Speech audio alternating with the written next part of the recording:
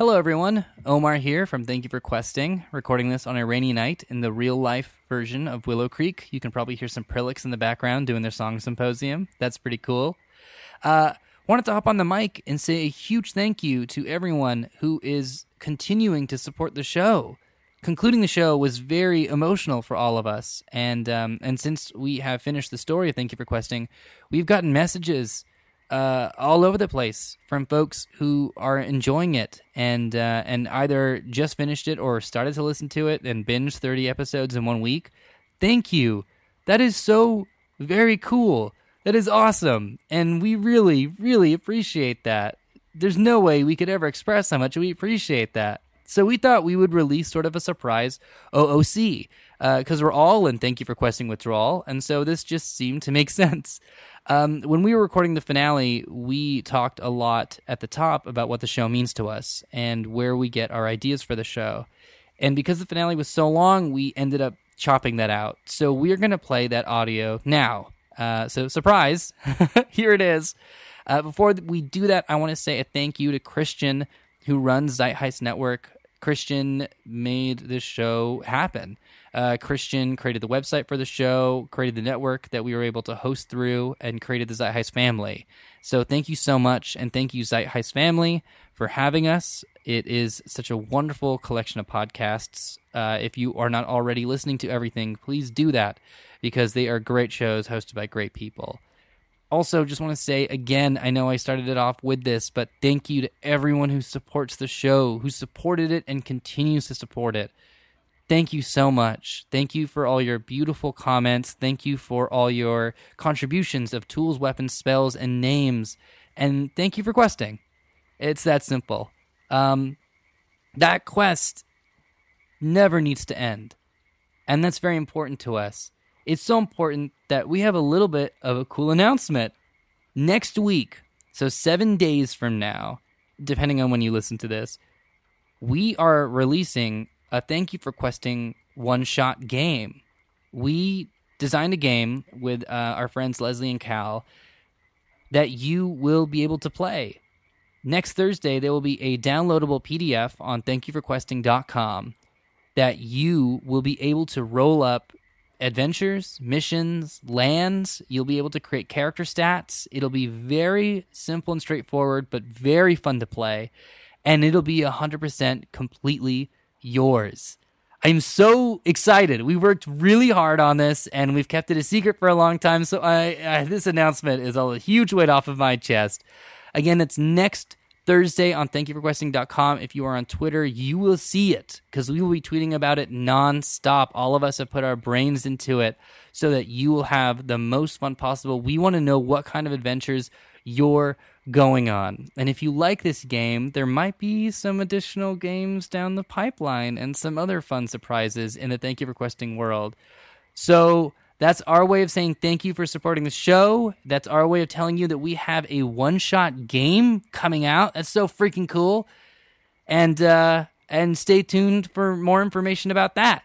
Great. I think that's all the news for a show that ended 2 weeks ago that I could possibly provide. Let's go ahead and roll us talking about what the show means to us. Thank you again.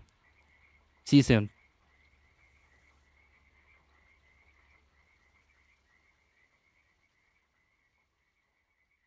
Really quick, we're going to hop right into this, but first, I wanted to do something. I think that we're going to have this insane story. We have no idea what's going to happen. Absolutely no idea what's going to happen.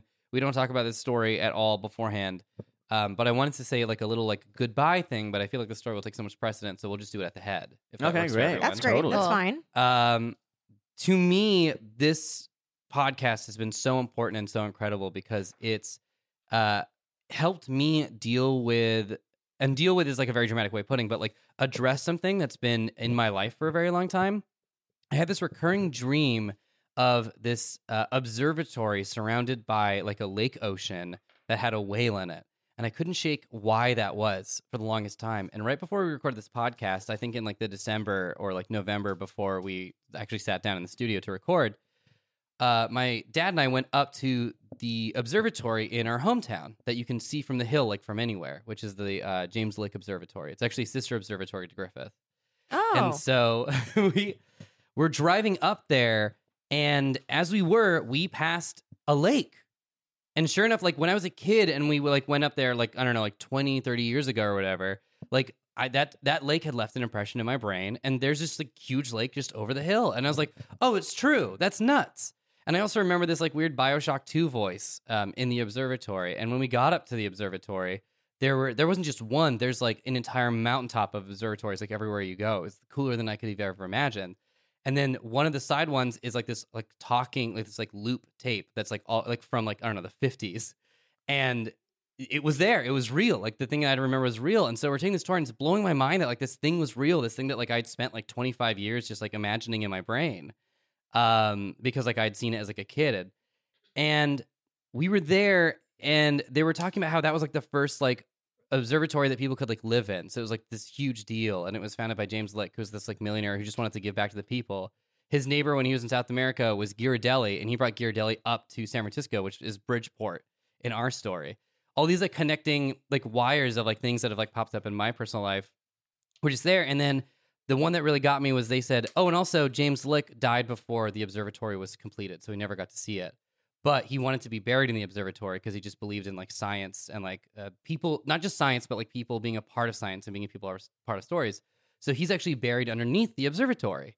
And then someone asked, like, does his ghost ever pop up? And the person leading the tour laughed and said, no, because he's happy. And that just struck such a chord with me. So while I was up there on our anniversary of our first episode going up, I got you guys some real life Valley of the Stars Observatory magnets to commemorate. You can hear the crackling little plastic there. Mia already has a pin. Yeah, you did give me a pin. I found it Thank when I was Thank you so very much. condoing. But the idea that there's these little memories that we have from points in our lives that can just like blossom out is great. But something I love about the show is it's not just about the memories. When you actually go out there, it's even more incredible than you could have ever imagined.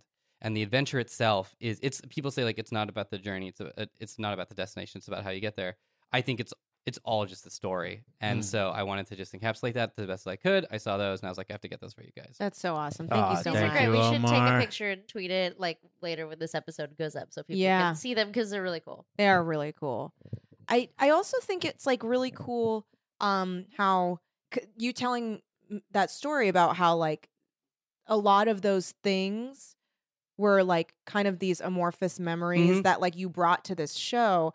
And then when we all started kind of like building the worlds and stuff together and like telling these stories of these characters and these places, I feel like we were all kind of taking of course, right? We were all taking stuff that was like from memories and from but memories of places that were real and like experiences we had. And that's kind of what has lended created such a dreamlike quality to this show. How it's like very dreamy and very it feels like an amazing dream that's sometimes scary and sometimes exhilarating and you don't want to wake up from. Yeah. So I that's so cool that you said that. That just made me think of that. But it's time to wake up, Kelly. Wake up. Time to wake up. Time to wake up, Kelly. Isn't it so Wake creepy up. when people say that to you and in your life? If you've ever had friends that just try to mess with you and they're just like, wake up. Yep. That or like if someone just comes up to you and goes, shh, and then you're like, huh? Yeah. I'm in the Matrix. It would be, let's hop in a second, but really quick on that, like, wake up. If you're ever doing that prank on a friend and you're just like, no, it's time to wake up, John. It's time to wake up. It would be really funny if someone else, like, right next to you goes, like, hey, welcome, everyone. It's KC7D, the dog. Today's going to be a scorcher, so make sure you... Uptown girl. It's like, why can't I wait? I can hear the not dream. But thanks, guys. This has been this is what a crazy thing this has been. It's like I feel like this like resurgence of Dungeons and Dragons and role playing games in my own personal life has kind of been the past like 3 years because I didn't grow up playing D&D. The first time I ever played D&D was with Robot Teammate.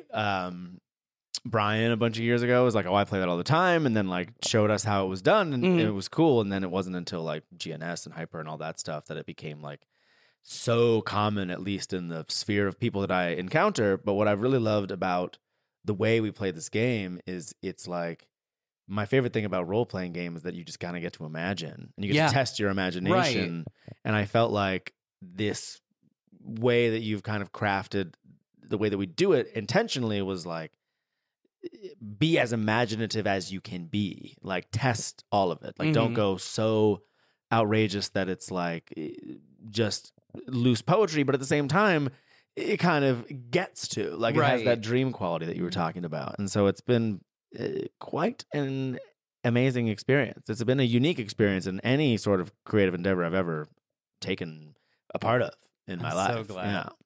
I love you guys too, but I don't want to do also a big speech, so because I want us to play. But yeah, ditto. Speech. Yeah, same, girl. Big mood. Same. Amia wins like the Nobel Prize and goes up to the stage and just goes like, "Cool, what the last person said." Yeah, like legit. That ditto. That was sure, for chemistry. Yours is for literature. Yes, borons. So it's been real tight. Vibes. Real sick. Good vibes. 2019 vibes. Those big are some mood. sick ass iconic bonds they had. Tight. All right, let's hop into it by rolling for initiative, and I really mean it this time. If you do, you mean it? Do you really mean it? I really mean it. Because you've I've teased you tricked us before. No, this one's a real one. This one's the real deal, guys. All right, what you all get? 7. 12. 16. Great. Let's go in the orders.